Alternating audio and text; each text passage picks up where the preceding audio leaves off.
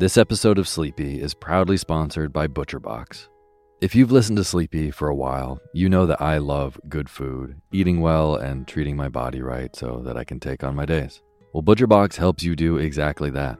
They deliver super high quality, 100% grass-fed beef, free-range organic chicken, crate-free pork, and wild-caught seafood right to your door. It's humanely raised, no antibiotics or added hormones. They have a huge variety to choose from. They are excellent deals. They've got recipes and guides and tips included, and there's free shipping, always.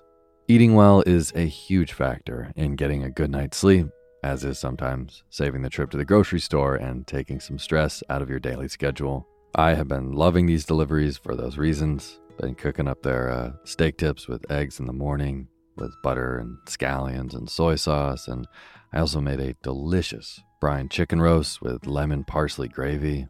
So good. The prices for this kind of quality and convenience is really impressive. ButcherBox has made me very happy.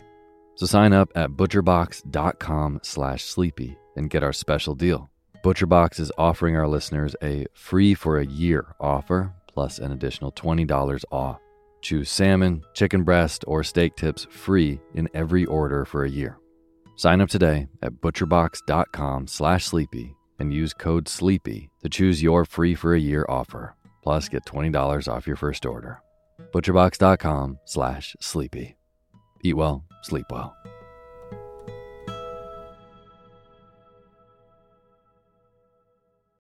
When you need mealtime inspiration, it's worth shopping Kroger, where you'll find over 30,000 mouth-watering choices that excite your inner foodie. And no matter what tasty choice you make, you'll enjoy our everyday low prices, plus extra ways to save, like digital coupons worth over $600 each week. You can also save up to $1 off per gallon at the pump with fuel points. More savings and more inspiring flavors make shopping Kroger worth it every time. Kroger, fresh for everyone. Fuel restrictions apply.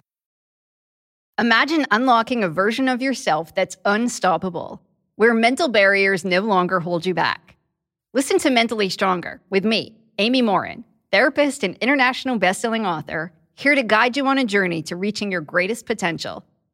Every Monday, I bring you into conversations with some of the most fascinating minds. Experts, authors, entrepreneurs, athletes, and musicians. They don't just share stories. They reveal the mental strategies that propelled them to the top. But here's the real magic. At the end of each episode, I break down their wisdom into practical therapist-approved advice. In my solo episodes, I dive deep into the techniques that build mental strength. It's like having your own personal therapy session as you discover how to turn these insights into steps you can take right now. This podcast isn't just for those facing mental health challenges. It's for anyone who wants to push their limits, achieve peak performance, and truly thrive. Are you ready to unlock your full potential? Then it's time to become mentally stronger. Subscribe to Mentally Stronger with therapist Amy Morin, available wherever you love to listen to podcasts. Hey, my name's Otis Gray, and you're listening to Sleepy. A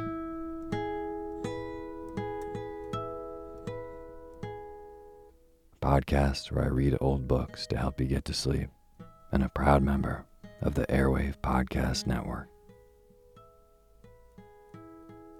I have got a wonderful, snoozy bedtime story for you tonight. But before we get to tonight's reading, I just want to thank all of our patrons on patreon.com. Peg Pasternak. Thank you so much, Peg. I really appreciate you being a part of making this show. And for anyone who doesn't know, Peg is a brand new supporter of Sleepy on Patreon, which is a wonderful website you can go onto and support creators of the work that you like. So if Sleepy has helped you get a better night's rest, maybe become part of your nightly routine, consider going to patreon.com/sleepyradio and donating even $1 a month. It goes a really long way. At $5 a month, you get access to all kinds of extra poetry readings that are not on the regular podcast feed. But no matter how much you donate, I will read your name in the opening credits of the next show. after you do. So again, if you'd like to be a part of making this show, go to patreon.com/sleepyradio. Thank you. And as always, the music you're hearing is by my good friend James Lepkowski, and the cover art for Sleepy is by Gracie Kanan.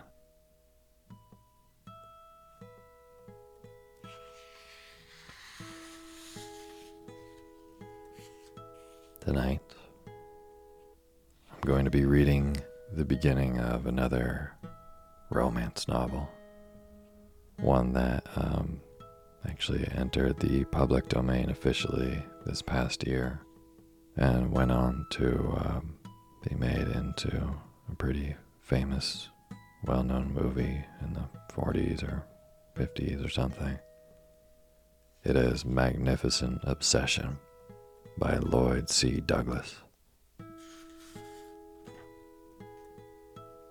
I really loved the very lavish language of how this is written.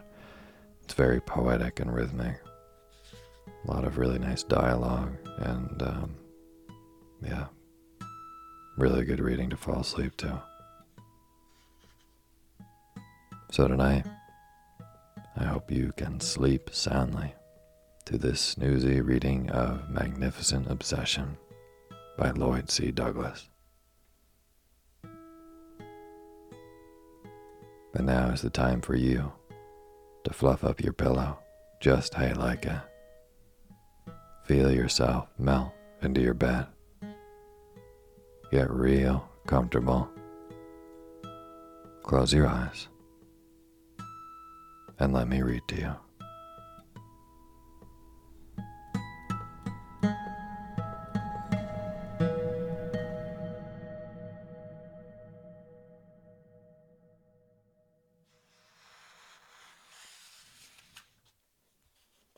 Chapter 1. It had lately become common chatter at Brightwood Hospital, better known for 300 miles around Detroit as Hudson's Clinic, that the chief was all but dead on his feet. The whole place buzzed with it. All the way from the inquisitive solarium on the top floor to the garrulous kitchen in the basement, little groups, convalescents in wheelchairs, nurses with tardy trays, lean interns on rubber soles, grizzled orderlies trailing damp mops, met to whisper and separated to disseminate the bad news. Dr. Hudson was on the verge of collapse. On the verge, indeed. One lengthening story had it that on Tuesday he had fainted during an operation. Mighty ticklish piece of business, too, which young Watson, assisting him, was obliged to complete alone. And the worst of it was that he was back at it again next morning, carrying on as usual. An idle tale like that, no matter with what solicitude of loyalty it might be discussed at Brightwood, would deal the institution a staggering wallop once it seeped through the big wrought iron gates. The rumor was peculiarly difficult to throttle because, unfortunately, it was true. Obviously, the hour had arrived for desperate measures. Dr. Malcolm Pyle, shaggy and beetle-browed, next to the chief in seniority, a specialist in abdominal surgery and admiringly spoken of by colleagues as the best belly man west of the Alleghenies, growled briefly into the ear of Blood and Skin Jennings, a cynical, middle-aged bachelor who, but for his skill as a bacteriologist, would have been dropped from the staff many a time for his rasping banter and infuriating impudences. Jennings quickly passed the word to internal medicine Carter, who presently met eye, ear, nose, and throat McDermott in the hall and relayed the message. "Oh, yes, I'll come," said McDermott uneasily. "But I don't relish in the idea of a staff meeting without the chief. Looks like treason." "It's for his own good," explained Carter. "Doubtless, but he has always been such a straight shooter himself. You tell Aldrich and Watson. I'll see Graham and Harper. I hate it as much as you do, Mac, but we can't let the chief ruin himself."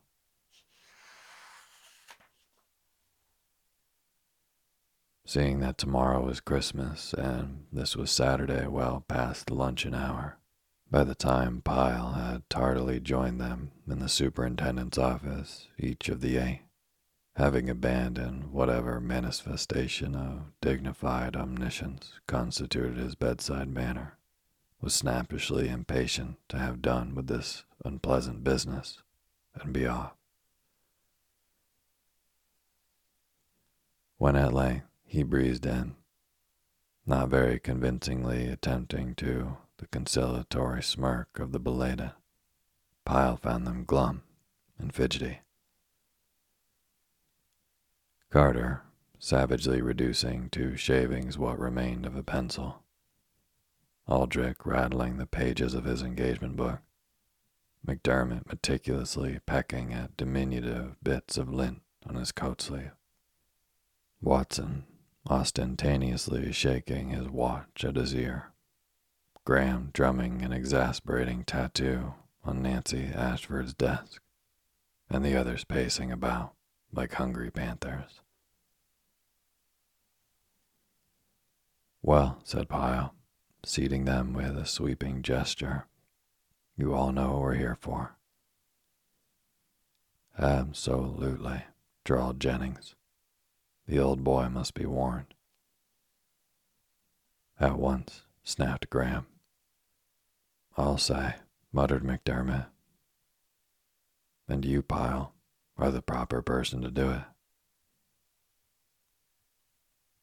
Anticipating a tempestuous rejoinder, Jennings hastened to defend himself against the impending din by noisily pounding out his pipe on the rim of Mrs. Ashford's steel wastebasket, a performance she watched with sour interest. "Where do you get that old boy stuff, Jennings?" demanded Pyle, projecting a fierce, myopic glare at his pestiferous crony. "He's not much older than you are."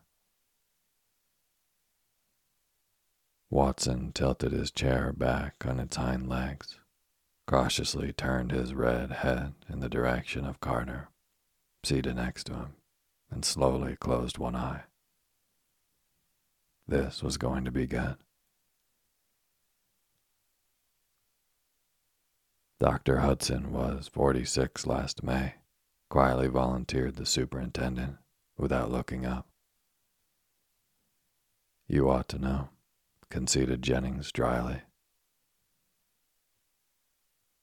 She met his rough insinuation with level, unacknowledging eyes. "May 25th, she added. "Thanks so much." That point settled then. But all the same, he wasn't a day under 146 when he slumped out of his operating room this morning, haggard and shaky. "It's getting spread about, too," complained Carter. "Take it up with him, Dr. Pyle," wheedled McDermott. "Tell him we all think he needs a vacation. A long one." Pyle snorted contemptuously and aimed a bushy eyebrow at him. "Humph, that's good. Tell him we all think, eh? It's a mighty careless, offhand damn that Hudson would give for what we all think. Did you ever?"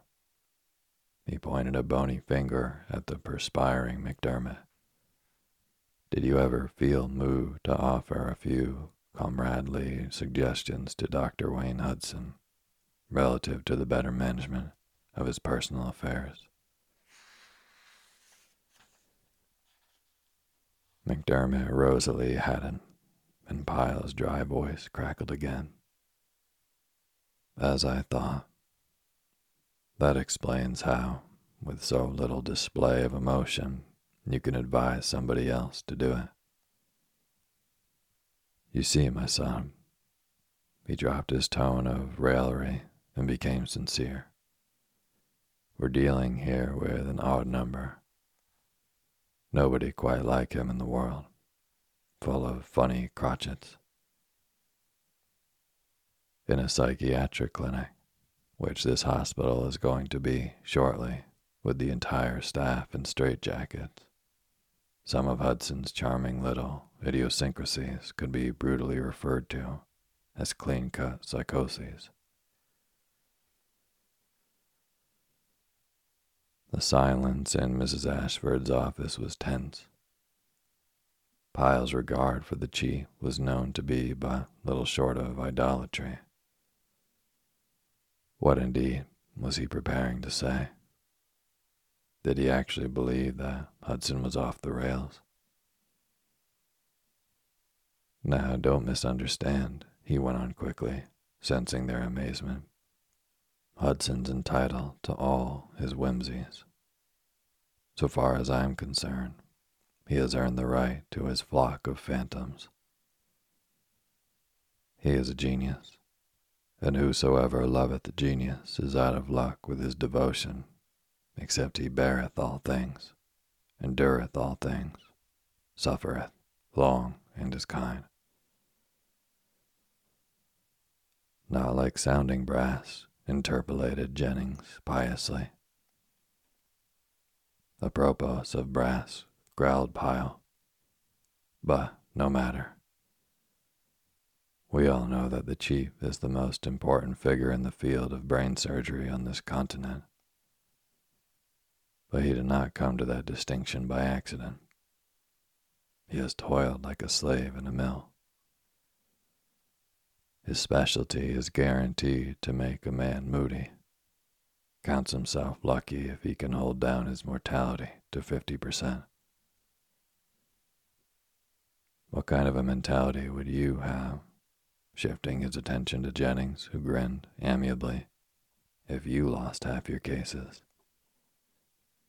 They'd soon have you trussed in a big tub of hot water, feeding you through the nose with a syringe.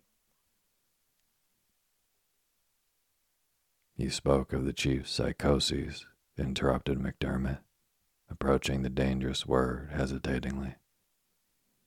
Did you mean that? Literally? Pyle pursed his lips and nodded slowly. Yes, literally. One of his notions, by far the most alarming of his legion, in so far as the present dilemma is affected, has to do with his curious attitude toward fear. He mustn't be afraid of anything. He must live above fear. That is his phrase. You would think, to hear his prattle, that he was a wealthy and neurotic old lady trying to graduate from theosophy into Bahaism. What's Bahaism? Inquired Jennings, with pretended naivete. Hudson believes, continued Pyle, disdainful of the annoyance, that if a man harbors any sort of fear, no matter how benign and apparently harmless, it percolates through all his thinking, damages his personality, makes him landlord to a ghost. For years, he has been so consistently living above fear. Fear of slumping, fear of the natural penalties of overwork, fear of the neural drain of insomnia. Haven't you heard him discoursing on the delights of reading in bed to 3 o'clock? Fear of that little aneurysm he knows he's got, that he has driven himself at full gallop with spurs on his boots and burrs under his saddle, caroling about his freedom until he's ready to drop. But whoever cautions him will be warmly damned for his impertinence.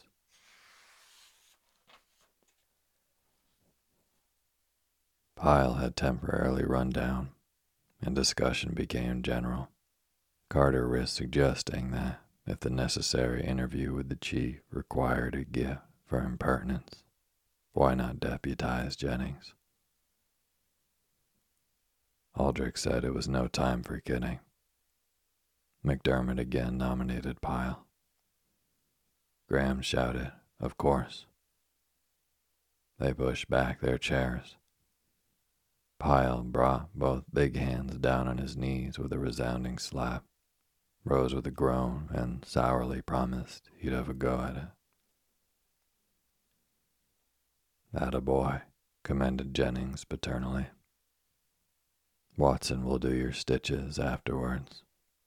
He has been getting some uncommonly nice cosmetic values lately, with his scars, Waddy?"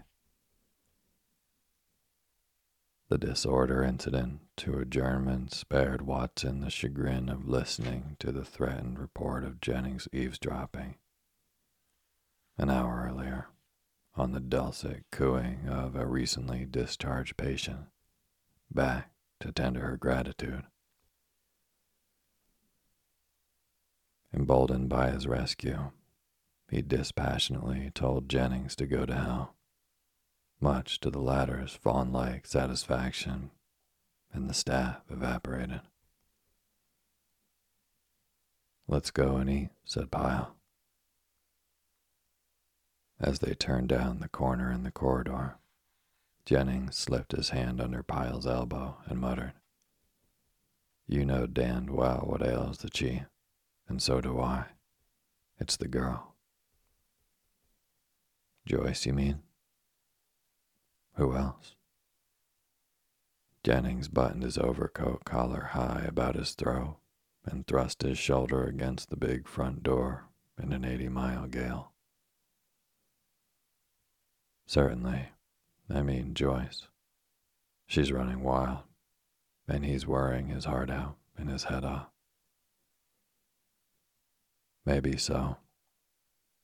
Pyle picked his footing carefully on the snowy steps. "But I don't believe it's very good cricket for us to analyze his family affairs." "Nonsense. We're quite past the time for indulging in any nightly restraints. Hudson's in danger of shooting his reputation to bits. Incidentally, it will give the whole clinic a black eye when the news spreads. If the chief is off his feed because he's fretting about his girl, then it's high time we talked candidly about her. She's a silly little ass, if you ask my opinion." "Well, you won't be asked for your opinion, and it's no good coming at it in that mood. She may be, as you say, a silly little ass, but she's Hudson's deity." Jennings motioned him to climb into the coupe and fumbled in his pockets for his keys. She wasn't behaving much like a deity, unless Bacchus, perhaps, the last time I saw her. "Where was that?" "At the Tuileries, about a month ago, with a party of 8 or 10 noisy roisterers in the general custody of that good-for-nothing young Merrick. You know, old Nick Merrick's carousing grandson. Believe me, they were well oiled." Did she recognize you?" "Oh, quite so. Came fluttering over to our table to speak to me." "Humph. She must have been pickled. I thought she was getting on all right. At a girls' school in Washington. Didn't know she was home." Jennings warmed his engine noisily and threw in the clutch. "Maybe she was sacked." Pyle made some hopeless noises deep in his throat. "Too bad about old Merrick. Salt of the earth, finest of the fine. He's had more than his share of trouble. Did you ever know Cliff? No, he was dead, but I've heard of him. A bum, wasn't he? That describes him. And this orphan of his seems to be headed in the same direction. Orphan? I thought this boy's mother was living. Paris or somewhere. Oh yes, she's living. But the boy's an orphan, for all that. Born an orphan. Pyle briefly reviewed the Merrick saga. Perhaps, suggested Jennings, as they rolled into the club garage, you might have a chat with old Merrick, if he's such a good sort, and tell him his whelp is contaminating influence to our girl. Pyle led the way to the elevator. Well, if that proposal's no good, why don't you go manfully to the young lady herself and inform her that she's driving her imminent parent crazy? Put it up to her as a matter of good sportsmanship. No, objected Pyle, hooking his glasses athwart his nose to inspect the menu.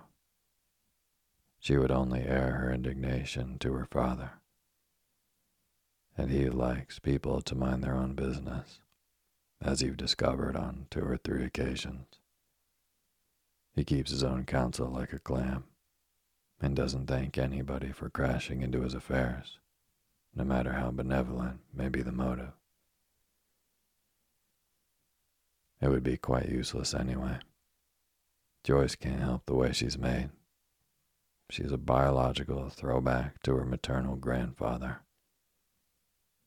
You never knew him.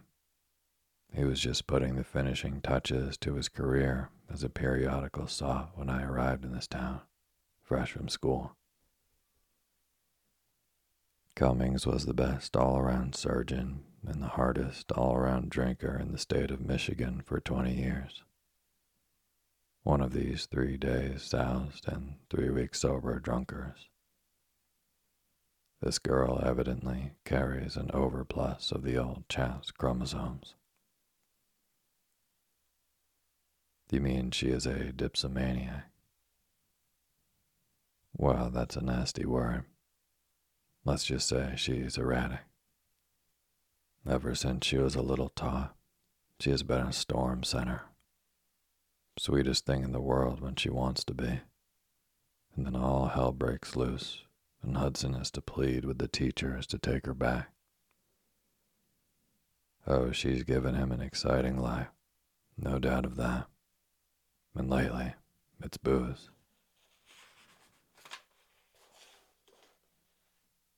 Hudson knows about that part of it, of course.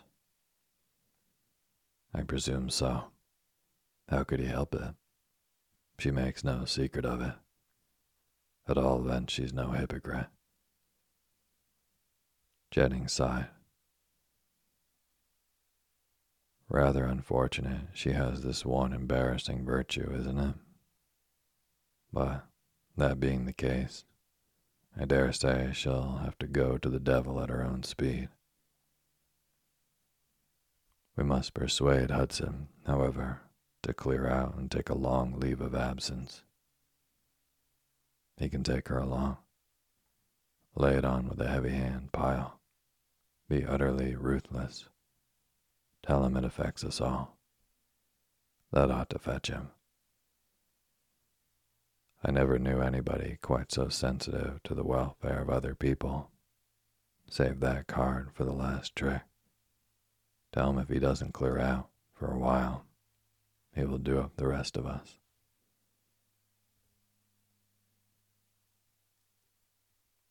For the first half hour of their conference, which was held in the chief's office the following Tuesday, Pyle stubbornly held out for a trip around the world, Joyce to accompany her father. Indeed, the idea had seemed so good that he had armed himself with a portfolio of attractive cruise literature. He'd even made out an intriguing itinerary. Hawaii, Tahiti, ukuleles.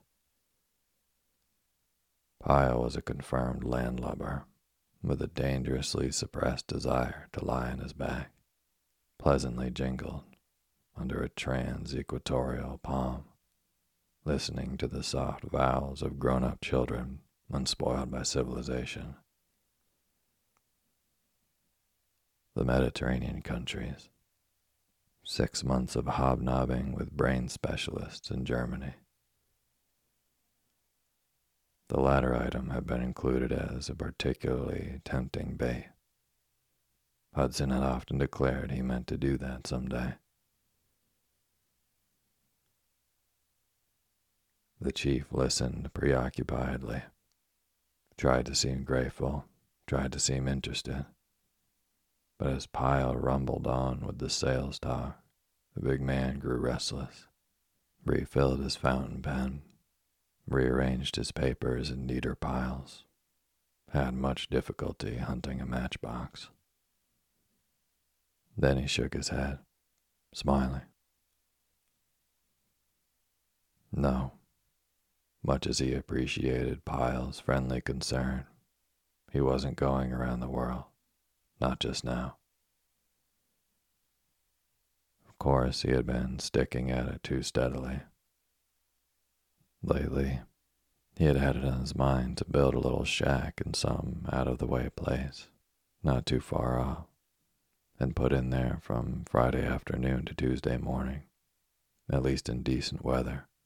Tramp, fish, botanize, read light novels, sleep, live the simple life. He would begin plans on such a place at once. Spring would be along soon. And meantime, persisted Pyle, gnawing at the tip of his up-tilted little goatee. Hudson rose, slammed a drawer shut with a bang, swung a leg over the corner of his desk, folded his arms tightly, and faced his counselor with a mysterious grin. Meantime, Pyle, I hope this won't knock you cold. I'm going down to Philadelphia week after next to marry my daughter's school friend, Miss Helen Brent. Pyle's eyes and mouth comically registered such stunned amazement that the Hudson grin widened. And then the three of us will be spending a couple months in Europe. I've arranged it with Leighton to come over from the university and take care of such head cases as Watson can handle. Watson's a good man, bright future. Oddly enough, I was on the point of asking you in to talk this over when you said you wished to see me. Pyle bit off the end of a fresh cigar and mumbled felicitations, not yet sufficiently recovered to pretend enthusiasm. Doubtless you think me a fool, Pyle. Hudson took a turn up and down the room, giving his colleague an opportunity to deny it if he wished. Pyle puffed meditatively.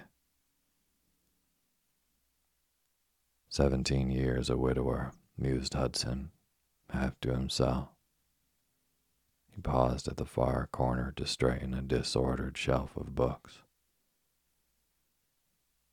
A man accumulates a lot of habits in 17 years. He returned to his desk chair. Sounds like a wedding of January and June, eh? Had Jennings been in Pyle's place, his eyes would have twinkled as he replied, January. What? You, January? Nonsense, Chief. Not a day over October, at the farthest. Pyle smiled wanly and shifted his cigar to the other corner of his mouth. I came by this valuable new friendship early last year when Miss Brent was made junior advisor to my Joyce.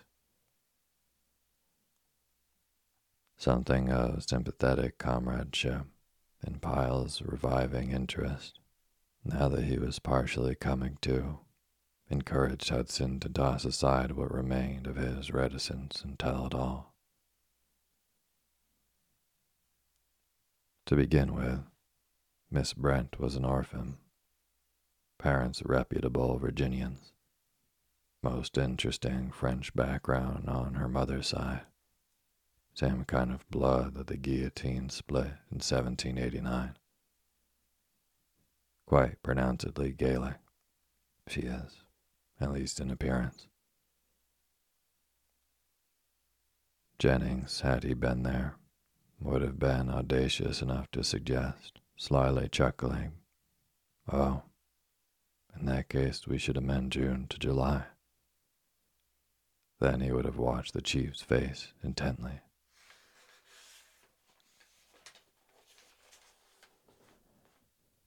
But Pyle, who had no traffic with psychoanalysis, attached no significance whatever to the fact that the young lady's probable temperament was somewhat on the chief's mind. About Thanksgiving, Hudson was saying, Miss Brent, after a brief encounter with influenza, left the school and spent a few days at home.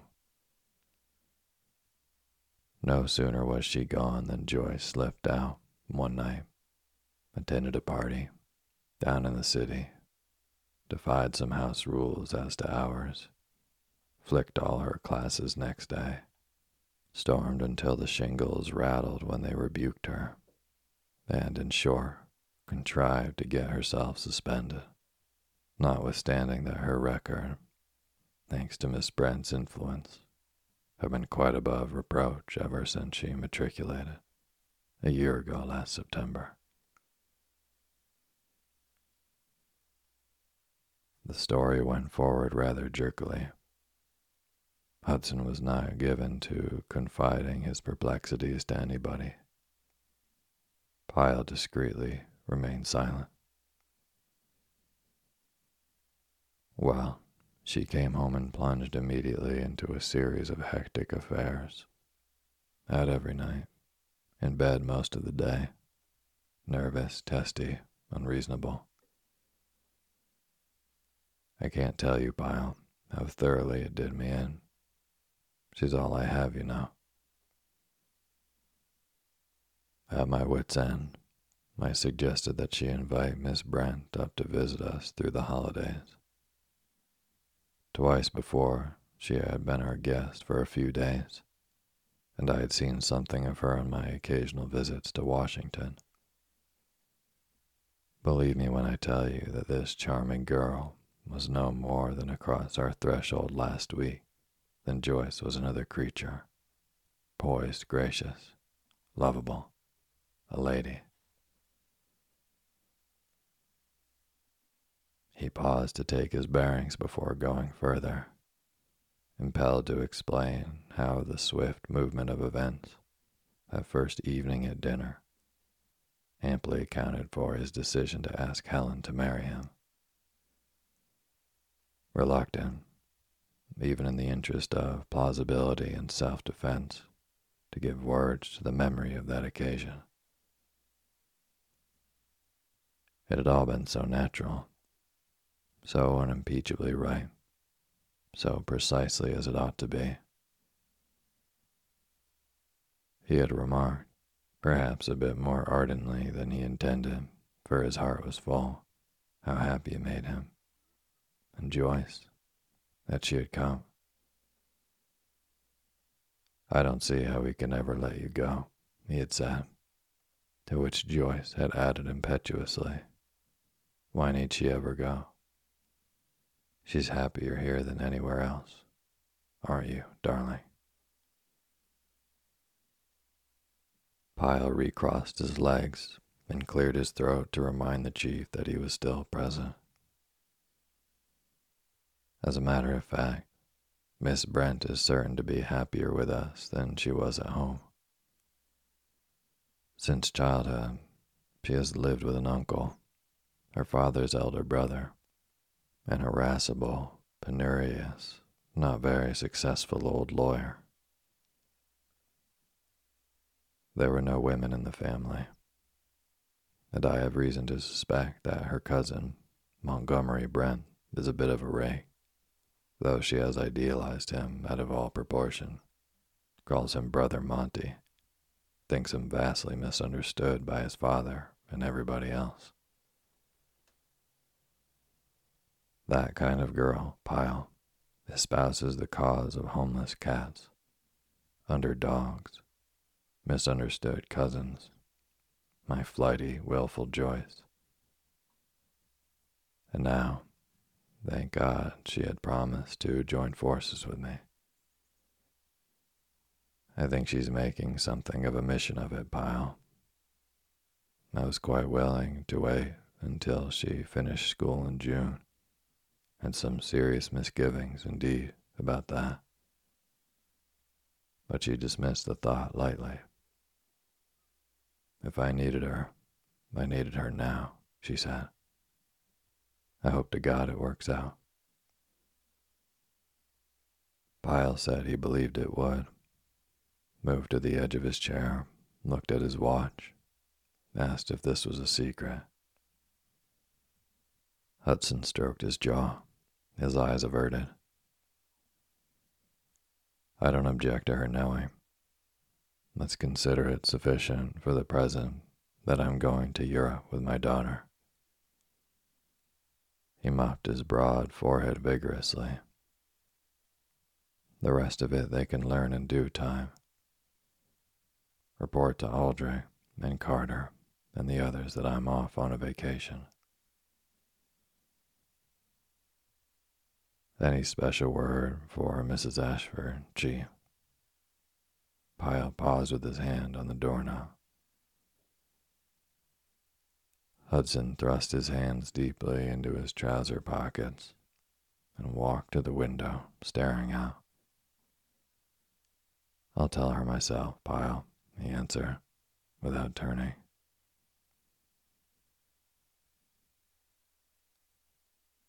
Dr. Hudson named his isolated retreat Flint Ridge. It was quite remote from the beaten trail of travel. The mere acre had been tamed to serve the cottage for which the hasty sketches, before leaving, were elaborated and executed in his absence by his loyal friend, Fred Ferguson, the best architect in town.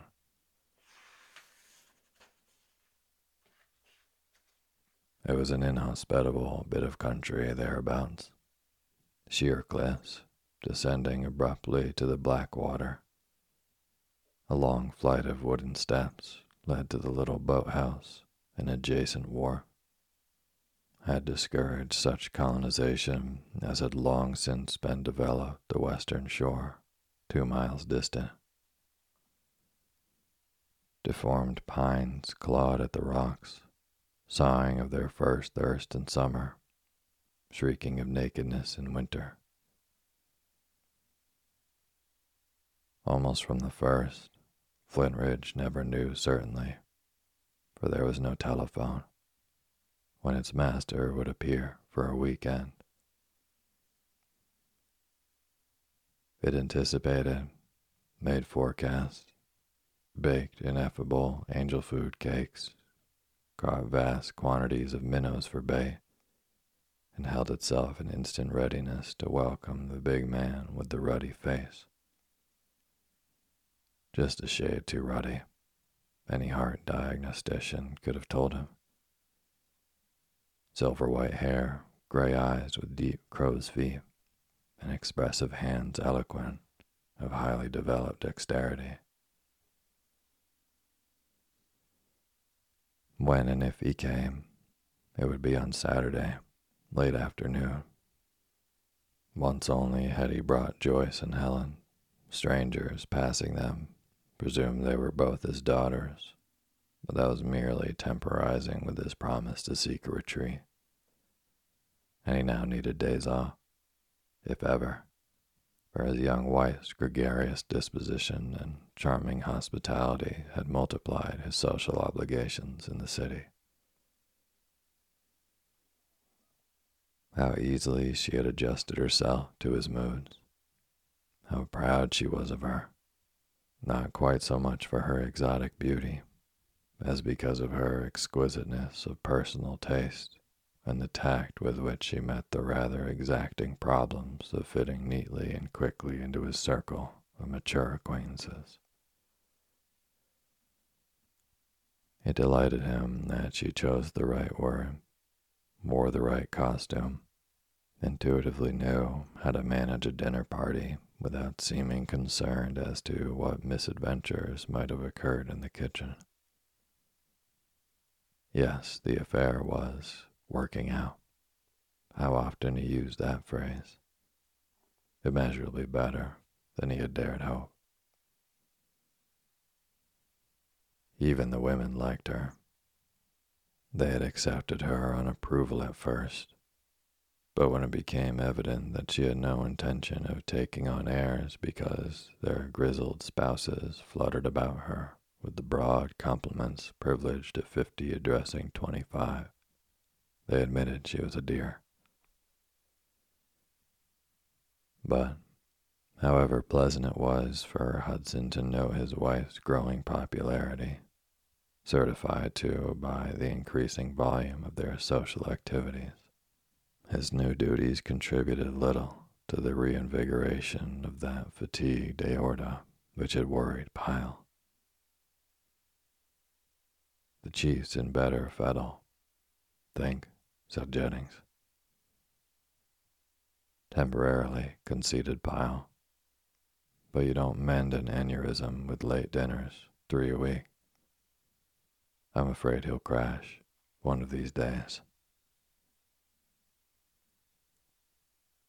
Not infrequently, some visiting colleague, for Brightwood now not only attracted patients from afar, but had become a mecca for the ambitious in the field of brain surgery, would be driven out into the country to rusticate for a day or two.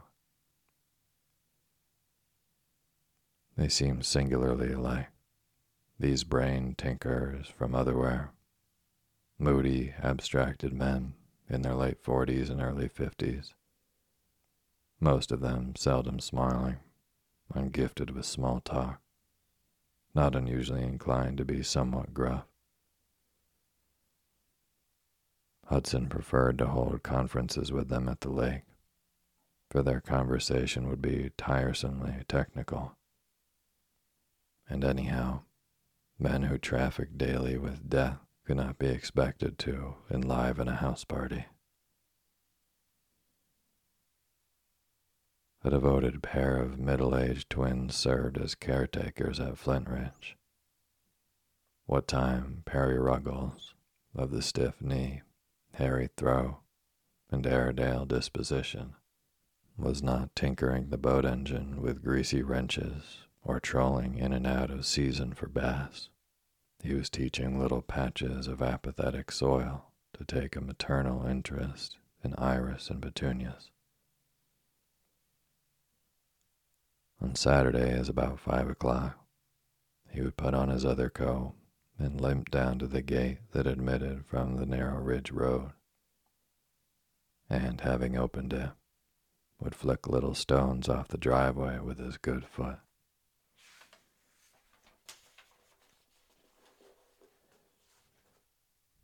Martha, his buxom sister, wrought ingenious quilts, concealed from the taciturn Perry the vandalisms of an impertinent, bottle-fed fawn, was silly over a pair of tame pheasants whose capacity for requiting her affection was as feeble as her need was great, scratched her plump arms, gathering early berries in anticipation of some high moment when her pie would be approved with a slow wink, of which the learned guest, profoundly discoursing of surgical mysteries to his celebrated host, would be entirely unaware. On Saturdays, about 4:30, having again made sure she had laid out the doctor's pajamas on the bed, and turning the vase of roses on his chiffonier a little more to the advantage of the tallest, Martha would take her stand before the window in the sun parlor, her knuckles pressed hard against her pretty teeth, devoutly praying for a swirl of yellow dust and a flash of glittering nickel at the bend of the ridge road, visible through an open lane of dwarf spruce. At the sound of gravel crunching under heavy tires, she would dash to the door and fling it open, always hoping and hating herself for it that the doctor had come alone or, if not alone, accompanied by another man. She had been uneasy, abashed, and awkward in the presence of young Mrs. Hudson, whose beauty had stirred remembrance of a certain pre-Christmas shopping excursion when she was 9. There had been a French doll, so beautiful it had made Martha's little throat ache with longing. Her wistful eyes had gushed sudden tears, and she had put out a hand, tentatively. "No, dear," her mother had cautioned. "You may look at her, but you mustn't touch."